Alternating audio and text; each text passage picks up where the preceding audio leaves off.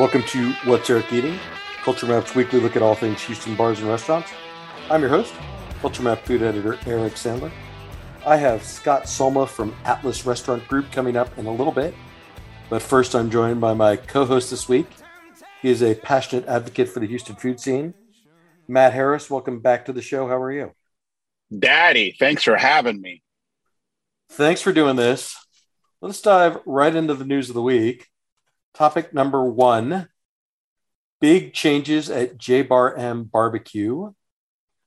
Pitmaster Willow Villarreal and his fiancée, Chef Jasmine Barella, have both left the restaurant along with a couple of its consultants, its general manager, and its assistant general manager after a dispute with owner John Toomey about the restaurant's direction. This information kind of came out in a little bit in a kind of a slow form, but essentially from the beginning, Mr. Toomey has wanted to operate J Bar M as both a barbecue restaurant and a steakhouse. And there has been some question about the timing of doing both of those things, right? J Bar M has been opened in November. It's been operating as a barbecue restaurant. They've done a prime rib special on Thursdays and an occasional steak special, but this is a more permanent divide, a more robust dinner service. And there was a question about whether it was ready for that. Matt, let me just throw it to you. I mean, I've been to J Bar M quite a bit for lots of reasons. I thought the food was good. I thought it's very convenient for where I live. Our friend and podcast co-host Michael Fulmer was working there. So there are lots of reasons for me to go. But what about you? What was your kind of take of J Bar M prior to the departure of Willow and Jasmine? I mean, it's a great space. It's a great location. I felt like things were moving in the right direction. You know, each of my visits successively were better and better. So this is another reminder that, you know, even with the best of circumstances, it's tough. And it's especially tough when there's a disconnect in direction. So I can't say I'm surprised, but what's the old saying? Here's where the rubber meets the road. It's not a fool and his money are soon parted. That's another saying. I don't know if that's a relevant saying. It just suddenly occurred to me that's also a saying.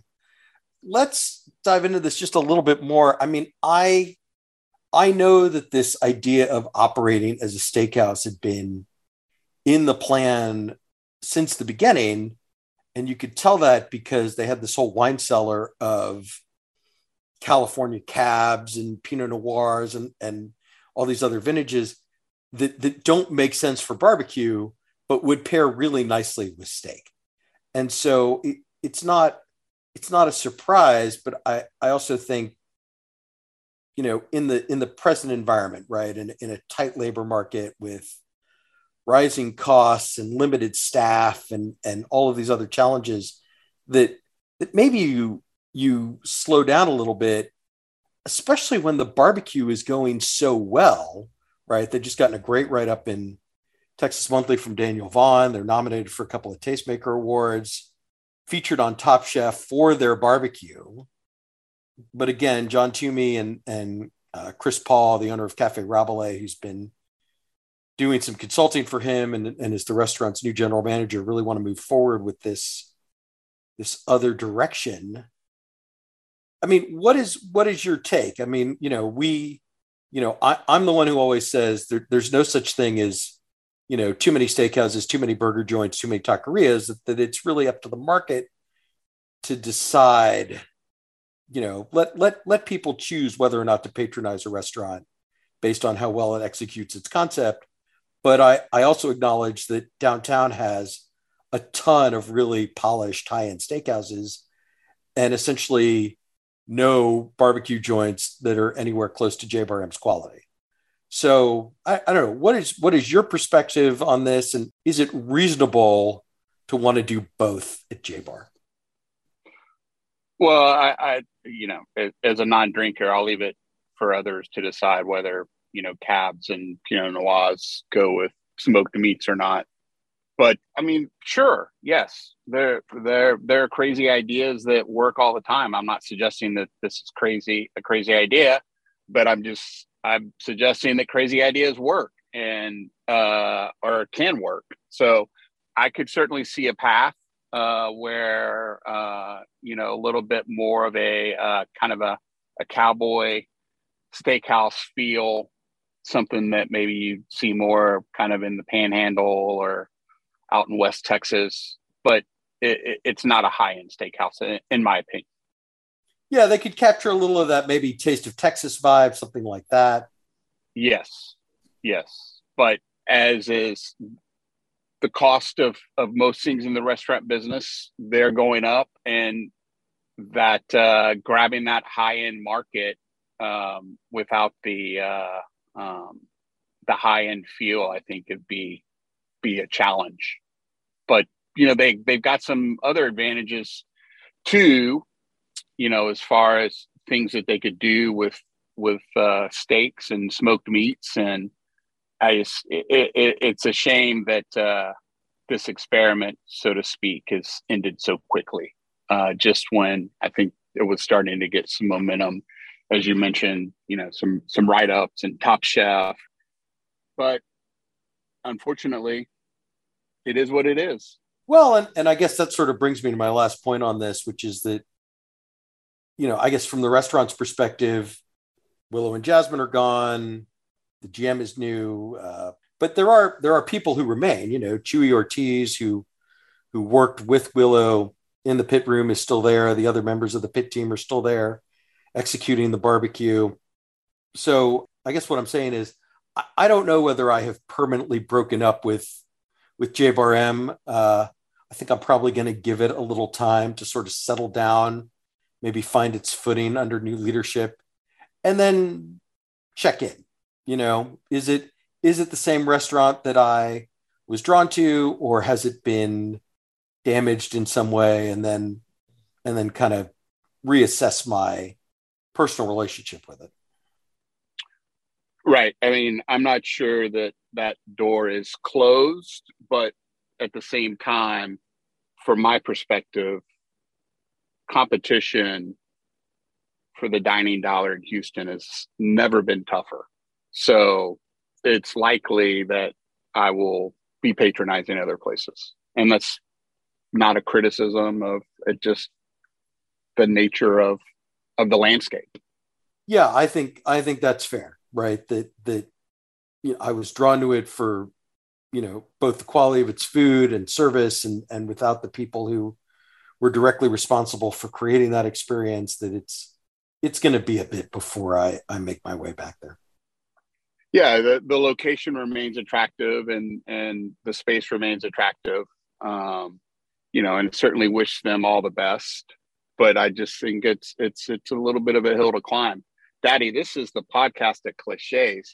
Maybe Michael can keep maybe Michael can keep count for us. Too many to count. 20, 30? All right, let us move on to topic number 2. Good news this time for Craft Pita and its owner, Rafi Nasser. He has found a second location in the former Kenny and Ziggy space at the corner of Buffalo Speedway and West Park. I've had Rafi on the show a couple of years ago. Craft Pita is a place that I've enjoyed dining at, kind of bringing this, fresh, fast casual perspective to Lebanese food. He uses some locally sourced ingredients, some olive oil that he gets from Lebanon. He gets his pita bread from Phoenicia. All of these little things that sort of make the food taste a little better. Matt, let me just throw it to you. I mean, what is your kind of take on Craft Pita, and how do you see it as a fit for West U? Well, I'm just going to say it. Rafi is absolutely one of the best guys as a person, as a restaurateur, a joy to be around.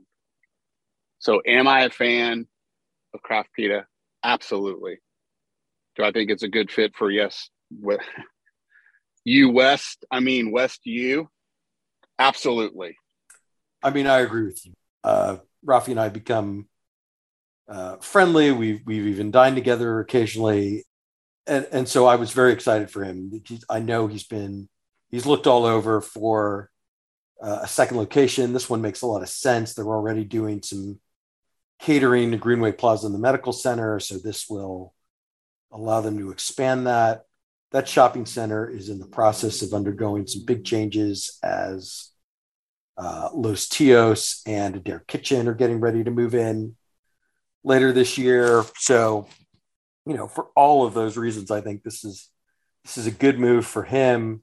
It's a restaurant I've enjoyed. I was back there just this past weekend for, his collaboration with the Smoked Lamb Bowl, where he works with Truth Barbecue, which is, obviously a very outstanding partnership. So, this is a guy who, he started a food truck in college. He worked for the Pappas organization for a long time, and now he's out on his own and really making a mark. And it's exciting to see it grow. Agreed. Yes. Very exciting. Looking forward to it.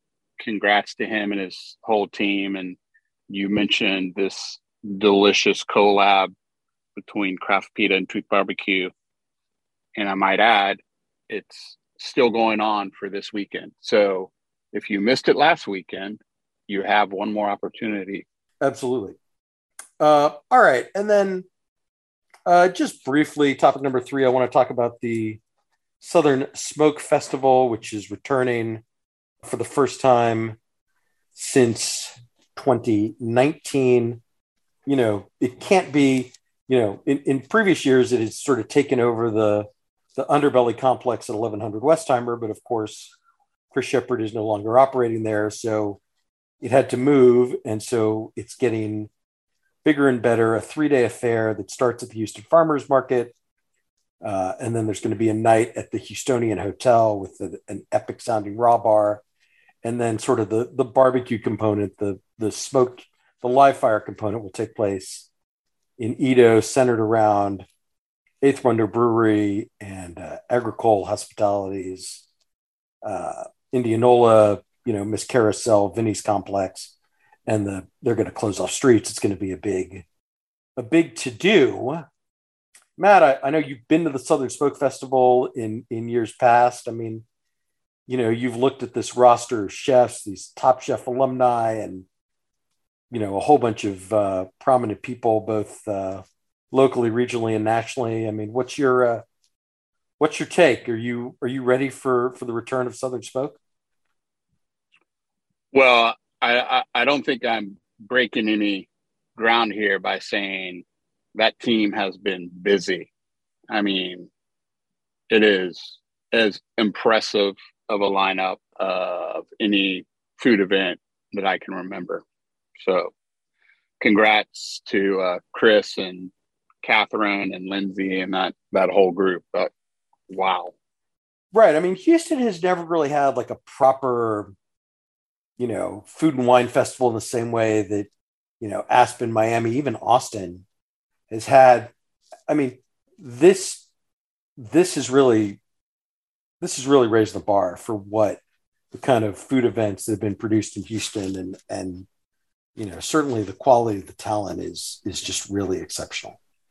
Well, and I think there's a message in there as well, and that is that this is very, very Houston. It's food and wine is nothing against it, but it can stay in Aspen and Austin and Miami, and we have Southern Smoke, and the mission and what they're doing, I think is really special and unique, and I am very glad that it's in Houston, Texas. No, absolutely, and I just I know this is going to be, obviously it's an important cause, the Southern Smoke Foundation, that provides cash assistance to people in the hospitality industry and in crisis situations. And it's a major fundraising component. And so, these tickets will not be inexpensive. They haven't announced prices or an on sale date yet, but, for those who can afford them, I think this is going to be a really memorable weekend. Right. And as you mentioned, and it's fun to talk about the lineup and the chefs and the top chef stars and all that. And that is great. And it's impressive. But at the end of the day, the cause is that's the reason. The reason, I'm not going to say it. I was going to say reason for the season, but I'm not going to say it. Too many cliches already for this podcast. Right. So we will wait for all those on sale, details, prices, packages, all that stuff. But this is coming. This is coming for 3 days in October, and I couldn't be more excited. And yes, again, credit to the whole Southern Smoke team, Chris Shepard, his wife Lindsay Brown, the executive director, Catherine Lott, and everybody else for just. I mean, it's a very impressive lineup, and I just can't wait to be a part of it. True story, Daddy. All right, I'm going to say that does it for the news of the week. We'll be right back with our restaurants of the week. Stick around.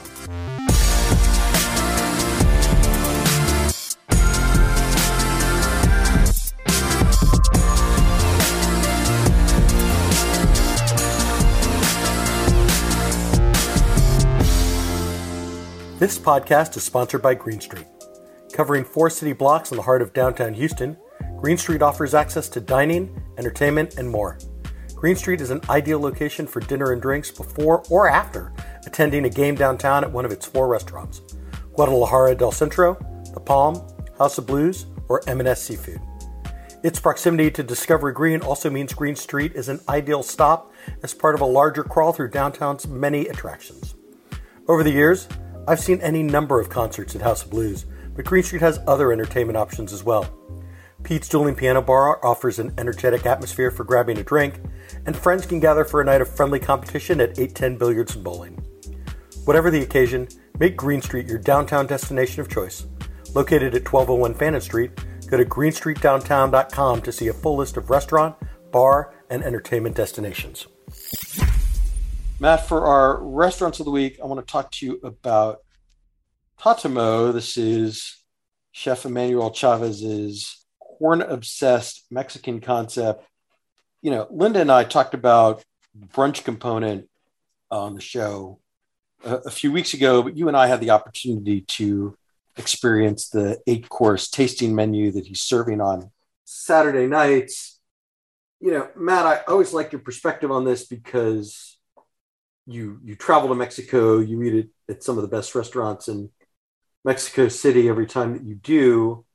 This is what Emmanuel is doing is pretty ambitious. He's making all of his corn-based, tortillas, quesadillas, sopes, tayudas from heirloom corn. He uses the nixtamalization to process it. So let me just ask you, compared to the quality of what you experience in Mexico, how does Tatemo hold up? Well, I'm not sure that a comparison is appropriate. I'm not sure that that's what Emmanuel is going for. I think he is trying to be true to the ingredients, and that is front and center, and that really shows and shines in the dishes. I appreciate that, and as a fan of Mexican food, it's something that really speaks to me. But I think that's a better question for him than me. All right. Well, as a diner who eats a lot of Mexican food, both particularly here in Houston, how do you assess Tatemo's position, or would you recommend it to people who, maybe are familiar with going to Hugo Ortega's restaurants, or the last time you were on, we talked about Flora, people who understand that there's a difference between Mexican cuisine and Tex-Mex and are looking for, another exciting experience.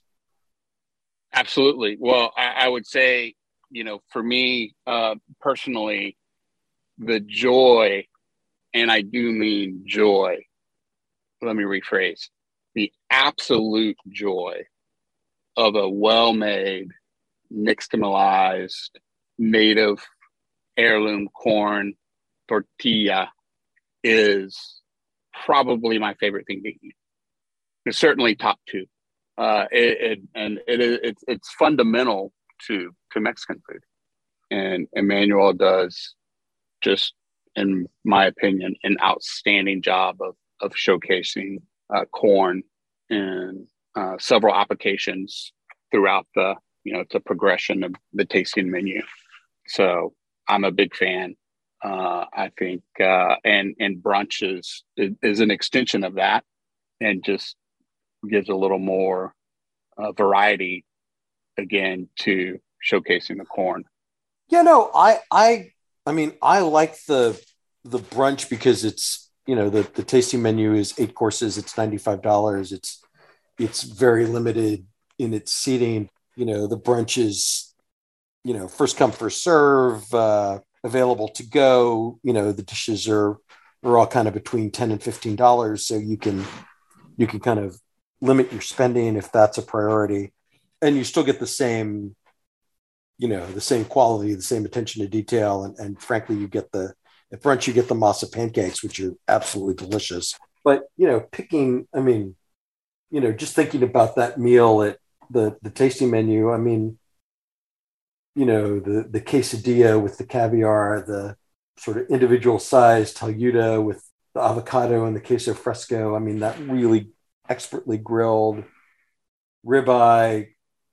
And like you said, those just unbelievable, the texture and the flavor of the tortillas that he's making is really first rate. And so, for all of those reasons, I've been so impressed by my meals at Totemo, and just really excited to see how the concept evolves, in the months to come. Couldn't agree more. All right. And then I know you asked me about a couple of favorite bites that you sort of found around town, maybe not like a formal meal, but let me just ask you, Matt, like what have you been eating around town that's really impressed you recently? Because I've got a couple. Right. Well, and we've had the opportunity to share a few meals over the past several weeks, and just reinforcing just how great the food is in Houston right now, just across the board. I'm not sure it's ever been in a better place, and I was visiting a good friend and chef, Bobby Matos, over at La Lucha, and had this octopus dish that they just put on the menu, and just was transported to a place of nirvana. It was just so good. And I'm sitting here eating this, and I was like, we really, the opportunity to talk about, not in great detail as I'm doing right now, but just some quick hits of things that we've really enjoyed while we've been out there. And that was certainly one of them. Yeah, no, I'll say, I saw your pictures from La Lucha, and I thought, man, it's been a long time since I've eaten there, and I want to get back there sooner than later. I had Angelo Emiliani on the show a few weeks ago. We talked about Cafe Louis. He invited me to stop by. They were testing viennoiserie. I got a couple of croissants and a morning bun. Really validated, all of the excitement that I have for that place. I can't wait for people to try that.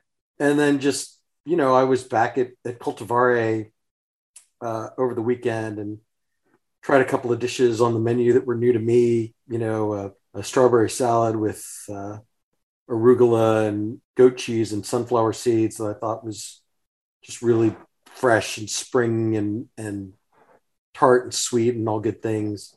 And they're doing these grilled snapper collars with a little bit of like a pickled vegetable salad that's just so juicy and flavorful, and really just couldn't have been a better meal at Cultivare. And it had been a little bit since my last meal there. And so, just a reminder that, it's not breaking news. Cultivare is still delicious, but a nice reminder that it's good to revisit some places. We get really focused on new, but those old friends are still doing good work. Indeed, we were both at a certain seafood establishment in the Post, Gulfstramen, and not dining together, but Christopher Haltuft was in from Norway and did a tasting menu, which was all excellent. I think there was maybe 6 or 7 dishes, but that final dish with the grilled snapper and that just delicate cornmeal battered artichoke that went with it was a very memorable bite.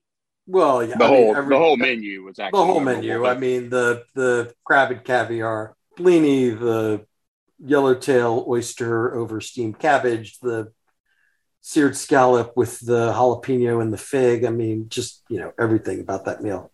And the only reason I sort of hesitate to bring it up is because I think we'll see the influence of some of those dishes on the Gulfstramen menu. I know one of their chefs was just in Norway, kind of soaking up,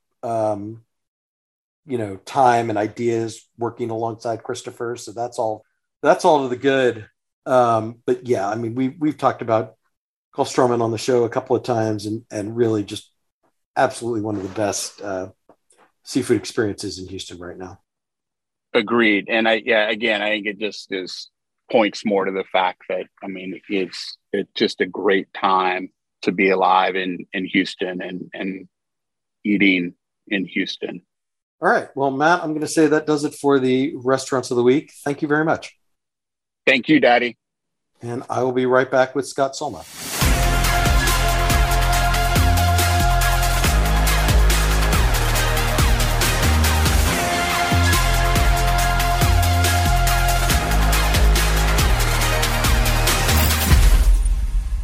I am joined this week by Scott Sulma of the Atlas Restaurant Group.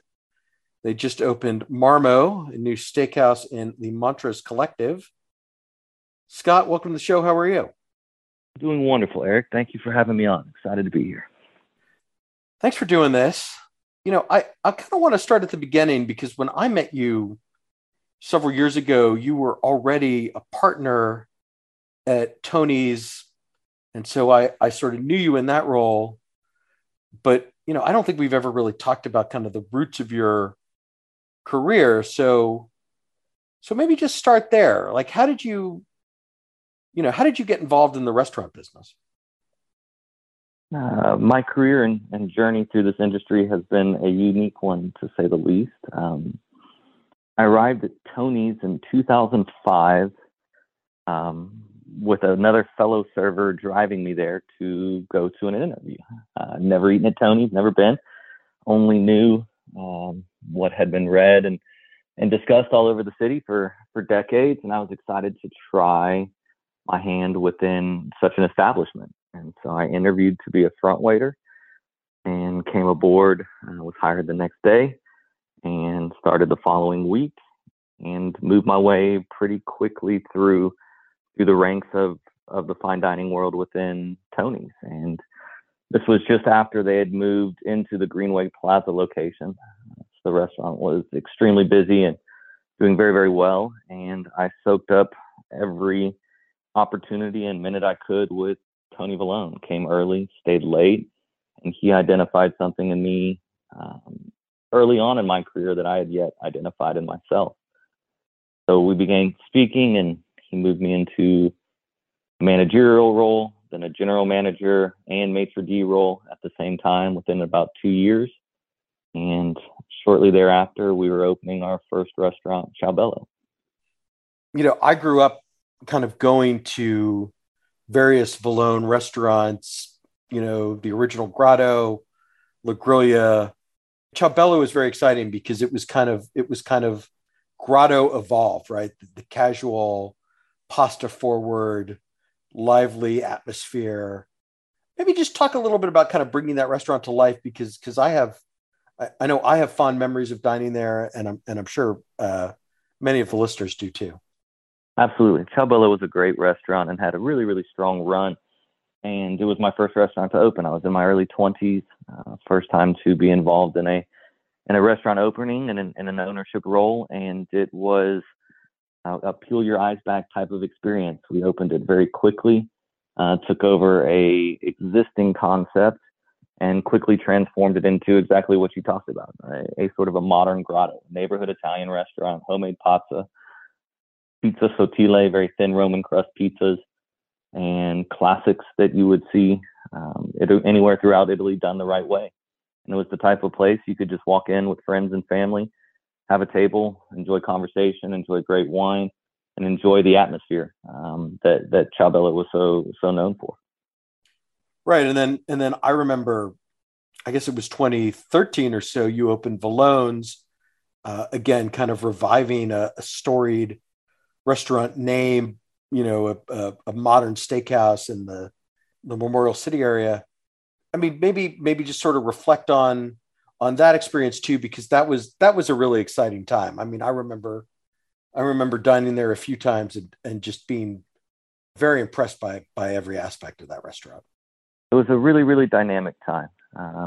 We partnered with our then chef at the time, Grant Gordon, who was just an unbelievably talented and unique individual.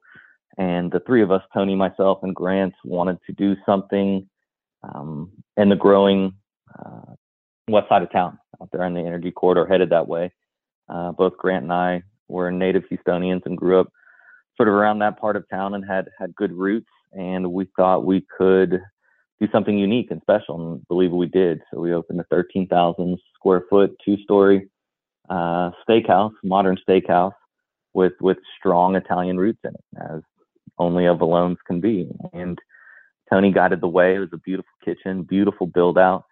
It was at the height of oil, at 135 a barrel, so there was a lot of excitement to it. But then also there was some changes that came there afterwards that were unforeseen. And so the restaurant had a good run in the beginning. I still believe if that restaurant was somewhere inside the loop, or it would still be running strong today, but I believe it just missed the mark for the neighborhood it was in. Right. Or maybe if it were, 5,000 or 6,000 square feet, if it were sort of, Doris Metropolitan or Georgia James sized instead of, Steak 48 Yes. sized, it might have been able to hold on a little longer. Right. It had a good 5-year run. Those that were in supported it really well. We had some great tenant landlord relationships. It was one of the last deals Roy did with Metro National, who was very fond of Tony. And so it was a great learning experience, and really has allowed me to be where I am today because of that.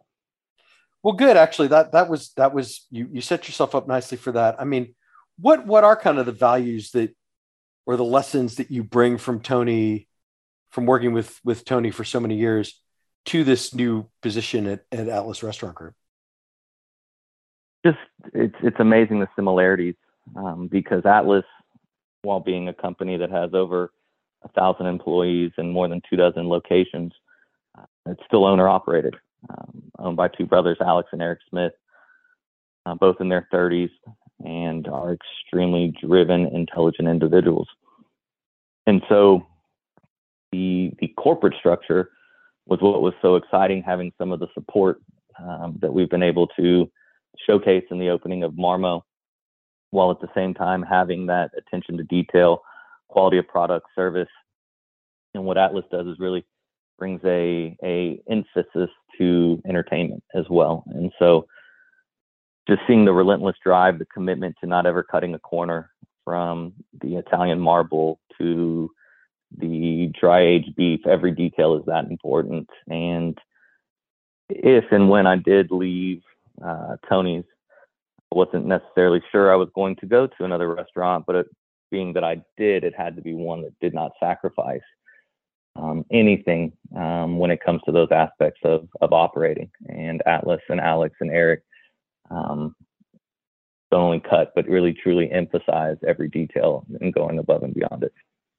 Yeah, because I do remember you kind of had that, there was kind of a pause for you where you were thinking about your career and whether you wanted to stay in the restaurant business.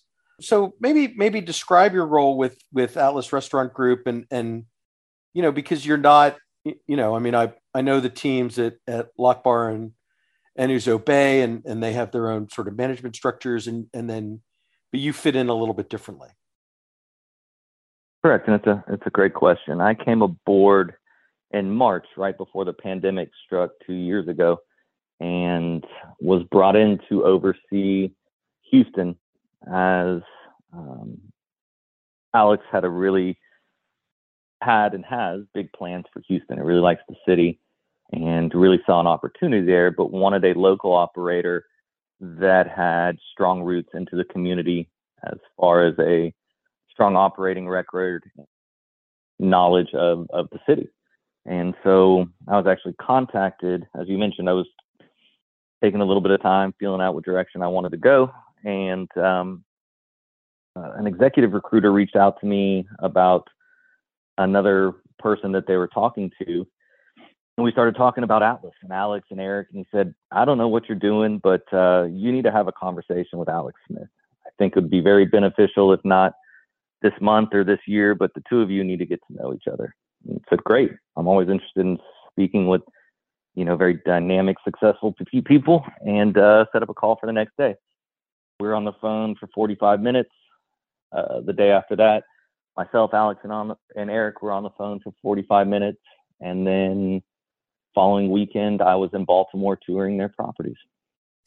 Yeah, I have to say, I mean, we sort of view restaurants from out of town a little bit skeptically, as having worked for a local operator for so many years. and likewise, as a native Houstonian, I agree with you strongly. But I've been really impressed with my meals at Uzo Bay and Lock Bar, particularly Lock Bar, because I just don't really, I like going to the East Coast. I have family on the East Coast. And just that kind of, a great piece of fried fish, steamed lobster, shellfish. There's not really anything quite like it in the market. And I sort of appreciate the niche that it fills. I don't know, sort of how do you perceive it, and what do you sort of attribute to? Because my sense of things, just from sort of driving past it and talking to people, is that both restaurants have been pretty well received. Very, very. And that's what really intrigued me was, the ability to come aboard and oversee the two restaurants that were currently in existence, and then the future growth, that we were looking at as well. And they're both such, niche is really a great term. Uzo Bay has the ability to transport you to the Mediterranean, open up the windows, the baskets are blowing in the air, fish is flown in fresh multiple times a week from all around the world, literally hot shot from either IAH or Hobby Airport as soon as it lands, packed on ice, roasted whole, just the finest quality that you can bring in. It's really, really a dining experience that transports you. And their lunch, Sunday brunch, live music. We do live music now Wednesday, Thursday, and Sunday brunch. Friday and Saturday, we have the DJ that's really pumping energy into the room while not being obtrusive. It's a really full, encompassing dining experience. And then you have Lock Bar on the other side. We actually share a kitchen, right? So there's a single kitchen, a single dish pit, a single prep area. The amount of volume that comes out of that space is just mind-numbingly impressive, what those guys do. We have an unbelievable team back there. And Lock Bar is a complete pivot and such a unique concept in that it's exactly as you described it. A trip back to an East Coast taverna, right? 10 different types of oysters. We'll go through 1,000 oysters on a Friday night. 10 different types of oysters daily. The best fried chicken, lobster roll, crab cake in town, an unbelievable spirits list. And then live music 7 nights a week until 1 a.m., open till 2 a.m. You really can't find that type of commitment to what I referenced earlier and what you kind of asked about what brought me to Atlas from Tony. was that it's such a unique operation, right? You have some great music in the background on a Tuesday night. You're eating a beautiful plate of oysters that are just pristine. You got a really unique selection of bourbon to choose through. And there's just nowhere else you can do something like that right now at the level that it's being done. And that's what excited me. And the idea of Marmo, and knowing that even though we had no idea what we were about to get into in March of 2020, but the commitment to it and sticking to it and really seeing it come to fruition over the last few weeks has just been an unbelievable journey. Well, yeah, let's talk about Marmo. I mean, Atlas has any number of different concepts.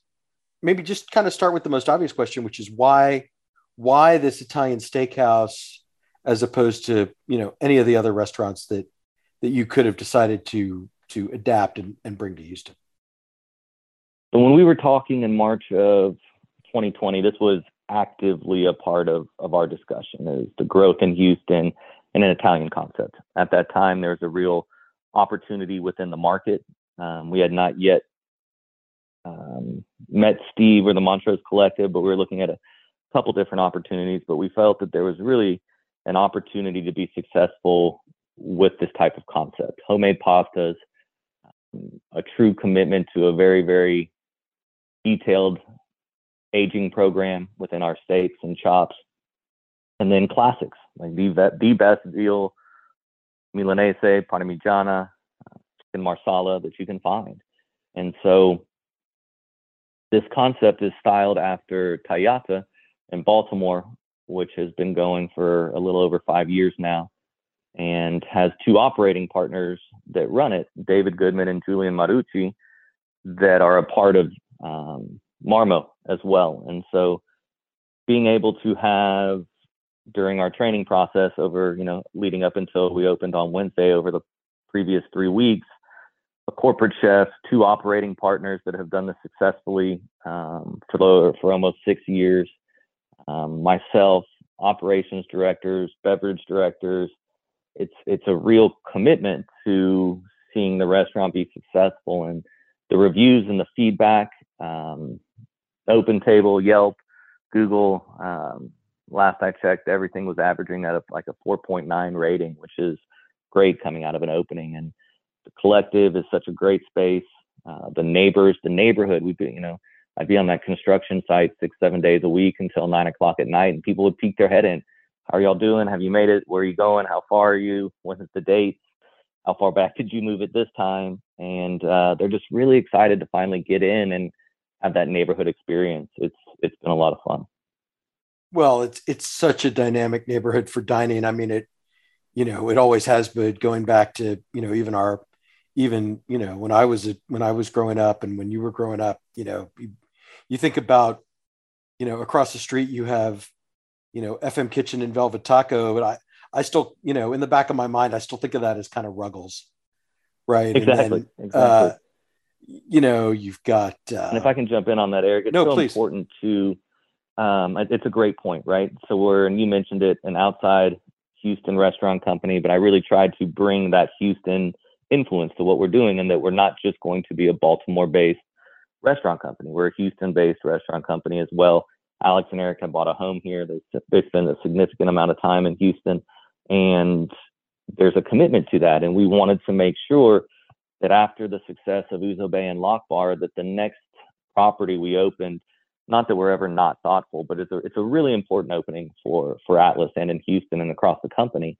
And being able to find a site like the Montrose Collective, which is truly, truly unique.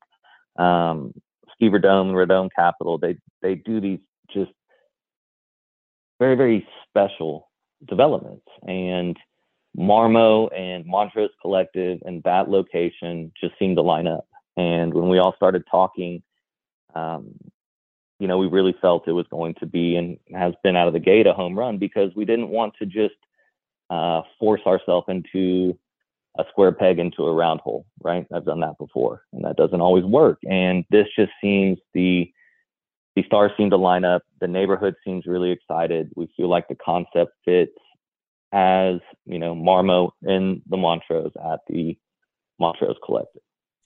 Well, and certainly just for a little bit of context for, Steve Verdome has a whole bunch of other projects, but most prominently, I would say Heights Mercantile, where Postino and Local Foods and Melange Creperie are, and then more recently MKT, which is a development we've talked about on the show quite a bit with Homestead, with Degama, with any Mala Sichuan's opening there soon. So you're right. I think anything that he's been involved with, certainly is gonna make its mark on whatever area it's in.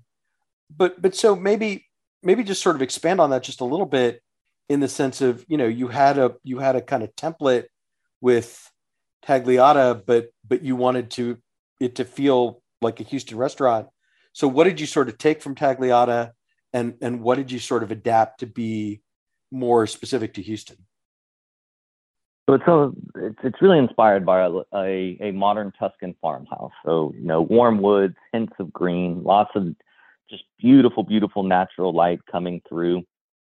But we pulled the sultriness of the piano bar, starting at really right at 3:00 when happy hour opens. That bar is 2 and 3 deep already, 4 or 5 days in. All of the marble accents and hints where the name is derived from. Marmo means marble or marbled in Italian, and it's really a play off of our steak program and all of the marble that you see throughout the restaurant. But it has little pieces of tags throughout, while at the same time making sure it was very, very important. You'll hear me talk about this a lot, that it fit the neighborhood, right? So it's super accessible. 25 tables on the patio, lots of umbrellas, shade, covers for the Houston heat. So you can just walk in and have a half bowl of pasta, a beautiful glass of Italian wine. We pour Peroni on happy hour. We have spritz specials on happy hour. And you can just come in and have something, and you can get out for under $30. While at the same time, it's your 10-year anniversary. You just closed that big deal. You love to drink vintage Barolo. We can go as big and bad as you want to go at the same time with, A5 beef, dry aging coolers that have 7 different types of selections in them. So it really has the opportunity to appeal to the everyday diner that can eat and wants to eat at Marmo 7 days a week, and then someone who wants to come once a month or once a year and blow it out at the same time. Right. And I guess we should say, right, you're open for lunch and dinner. So, more approachable at lunch, maybe a little more upscale at dinner. Right. And it's, there's not a dress code. It's not simply reservation based. We take walk-ins. Even as we're controlling the book through opening, we're operating at about 50 or 60% capacity. We had 250 people in on Saturday night, but we're still turning 250 people away and saying, no, let's ease into it. We really want to do it the right way. Because we have a great staff. They're really, really energetic, and they're excited to be there. We want to make sure that they're successful with it. And so, yes, lunch, dinner, 7 days a week. We open at 11 a.m., 7 days a week. Monday through Thursday, the kitchen is open until 10, but the lounge is open till midnight, and we have music going as well, 7 days a week. And then Friday and Saturday, kitchen's open till midnight, and the lounge is open till 1, and there's music going as well. Well, and you're part of a very dynamic scene at the Montrose Collective. I mean, you got Uchi next door. I haven't personally been to Idle Hands yet, but I've heard some nice things about it. And then more restaurants coming, obviously. So, there'll come a time when people can sort of graze their way through the property, come to you for a bowl of pasta and a glass of wine, maybe pop into Uchi for a bite or two, and then finish their night at Idle Hands or whatever. But it's got to be, you're kind of you're at the beginning of something. It's got to be pretty exciting. It's really fun. And it's something we talk about with our Baltimore properties. They're so close to each other on the harbor in Harbor East in Baltimore. Just a beautiful setup. You're able to walk and enjoy. You have bourbon at Lock Bar, then go have dinner at Tag 2 blocks away, and then finish at Bygone on the 28th floor of the Four Seasons. We're trying to do that in Houston, in a city that's much more spread out, right? So at Ouzo Bay and Lock Bar, super easy. Have dinner at Ouzo, go have bourbon and some after dinner fun, hearing some music at Lock Bar. but there's also that type of culture being built at the collective and the surrounding areas. You know, Uchi does a great job. Gio's a great operator. Met the Idle Hands guys. They're nice guys. I can't tell you how many people have, even during our friends and family opening, would eat at Martimo and then go have a scoop of ice cream outside at Van Leeuwen. There's just a lot of good energy to the space, and the walkability and just the comfortability of it is really intriguing and impressive. All right, so talk me through kind of the menu. Like, where do you start, or what, you know, like what's your ideal dinner for four at Marmo? So the menu is really cool in its construct, in that it can be like, I want an appetizer, pasta course, and a main course to myself, and everybody orders to their own, because of the ability to split sizes of pasta and all of the a la carte offerings that we do have to offer. But then it's also, in my opinion, I probably prefer to enjoy it this way, super, super shareable, right? We have oysters on the half shell that we do with a Calabrian chili mignonette. The hamachi is one of my favorite dishes, a crudi style Italian raw approach with passion fruit ponzu. You know, these are really great dishes just to put in the middle of the table before you even begin getting to the Tuscan fried chicken or the polpette, the meatballs that are classically done. And then, of course, burrata that is done with strawberries and prosciutto di Parma and balsamico as well. So there's a great opportunity, even before the pastas and the mains, to share these lighter items, these classic Italian items, and these more modern approaches to classic Italian items. And you'll see that throughout the menu. Is you'll see super, super familiar dishes, and then you'll see hints or modernization or technique added to them to enhance without ever overcomplicating. So for me, from there, I'm going to jump right into the pasta section, which is, if not the heartbeat, the arteries that make everything go, is the pasta section. Everything is made in-house. We have a arcobaleno pasta extruder that we're using, only the top line equipment, hand-rolled pastas, and they're all done in half and full portions. So again, as I mentioned, for lunch, you can come in and have a $9 bowl of spaghetti alla chitarra and get out for under $15 with a glass of iced tea. Or you can do full orders and have it as your main course. The early favorite out of the gates is the squid ink campanelli. Campanelli is a pasta that is stained with squid ink, that has a unique shape to it, holds really well. The uni cream sauce, fresh blue crab over the top, has a little bit of Calabrian chili heat to it as well. Just makes you want to eat another bite each time. The lobster ravioli that we do with mascarpone and nuggets of beautiful fresh lobster meat over the top. Bolognese, a traditional veal ragu, again, done with tagliatelle, all pasta made in-house. You could spend an entire day just doing pasta and not have to eat anything else at the restaurant. But then you'd miss out on our steak program, which is really the focal point of the main course.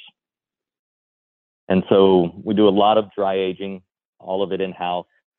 We start at 45 days. We're using a company I've known for a very, very long time, and a company our corporate chef has had a very long relationship with as well, and Meat by Lens, that are, in our opinion, just the standard bearer as far as dry aging when it comes to steaks. And we have, 8 different options to choose from, plus what's off the menu. We butcher and break down out of our dry ager. We have a bone saw. We're hand cutting those steaks. It's just a really, really unique program. And then lastly, if you want to stay away from the pasta and the steak, we do have the classici, which are the Milanese, the Marsala, the Parmigiana, for those times when you're just craving classic Italian food. And I can't tell you how many chicken marsalas I've eaten and will continue to do so. It's my favorite item on the menu. Yeah, I do have this idea of, like, somebody gets a steak and somebody gets the veal parm, and then we just, divide it up, right? Like, trade, order it for the table and split everything. That's my thing. Like, I really think it's such a communal place. It's such a fun place. It has the energy and excitement. I'm not saying it's not a date night. Of course, it certainly is. But if you're there with some friends and everybody's enjoying together, like you put a couple things around the table from the left side of the menu, what I mentioned earlier, the hamachi, the oysters, the polpette. We have a great charcuterie program as well. Then you're moving on to pastas. You have a little pasta course in between, or even putting those next to your steak. And then with your main course, you're doing just that. You're doing a cowboy ribeye that's been dry aged 45 days. You have a chicken marsala in the middle of the table. And then, you can even go to one of our beautiful fish selections that we have. We have salmon, snapper, Texas quail.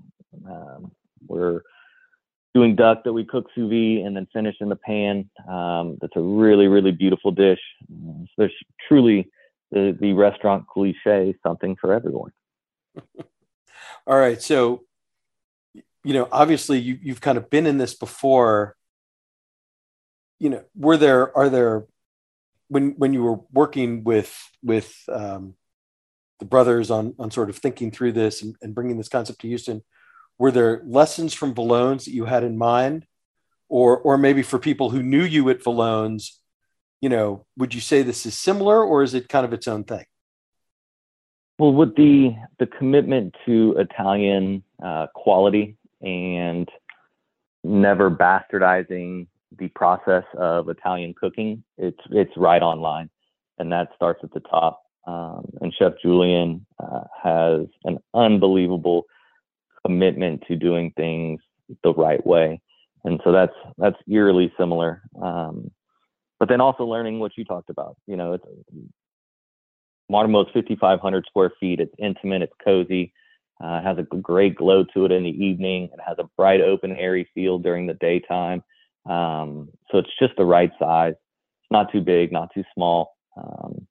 When we get cranking, we'll have 58 tables going inside and outside with a 25 table patio. While at the same time, they can be very, very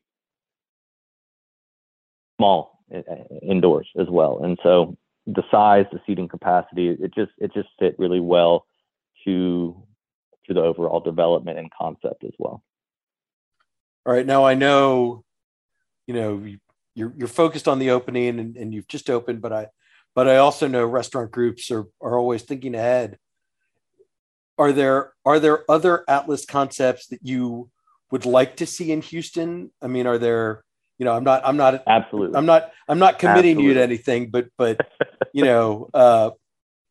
I'm not saying you've signed leases or anything like that, but maybe what's number one or number two on your list of, man, if we do whatever's next, I really wish it were this.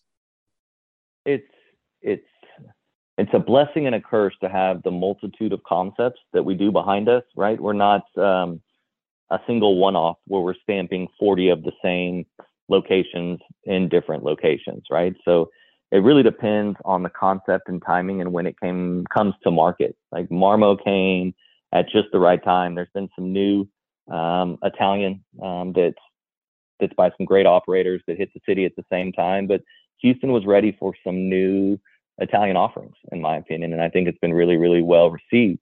So we have a sushi concept that we love.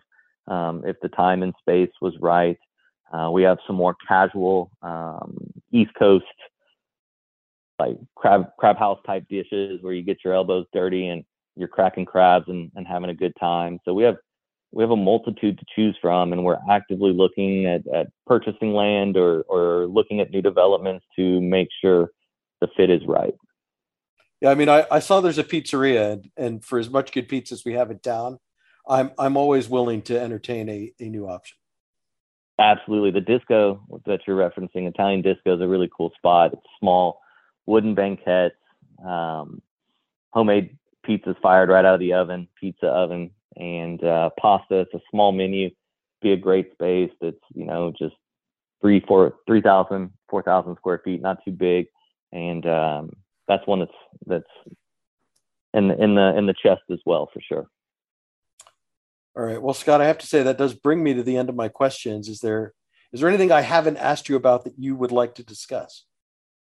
No, not. I mean, Eric, I feel like I could talk food, restaurants, and the Houston scene with you is longer than either of our time would allow. So I've truly enjoyed this, and thank you for taking the time and having me on. Well, I appreciate you doing this. Before I let you go, we have to play the lightning round. 5 easy questions, 5 short answers. Just say the first thing that comes to mind. Scott Sulma, what is your favorite ingredient? Fennel. What is the first band you ever saw in concert? Pantera. Who is your favorite Houston sports figure, past or present? Ooh, I'll go Hakeem Olajuwon. What is your fast food guilty pleasure? It has to come from a restaurant with a drive-thru. Oh, Whataburger. Easy. And finally, what is the newly opened restaurant that you are dying to try but haven't made it to yet? Floro.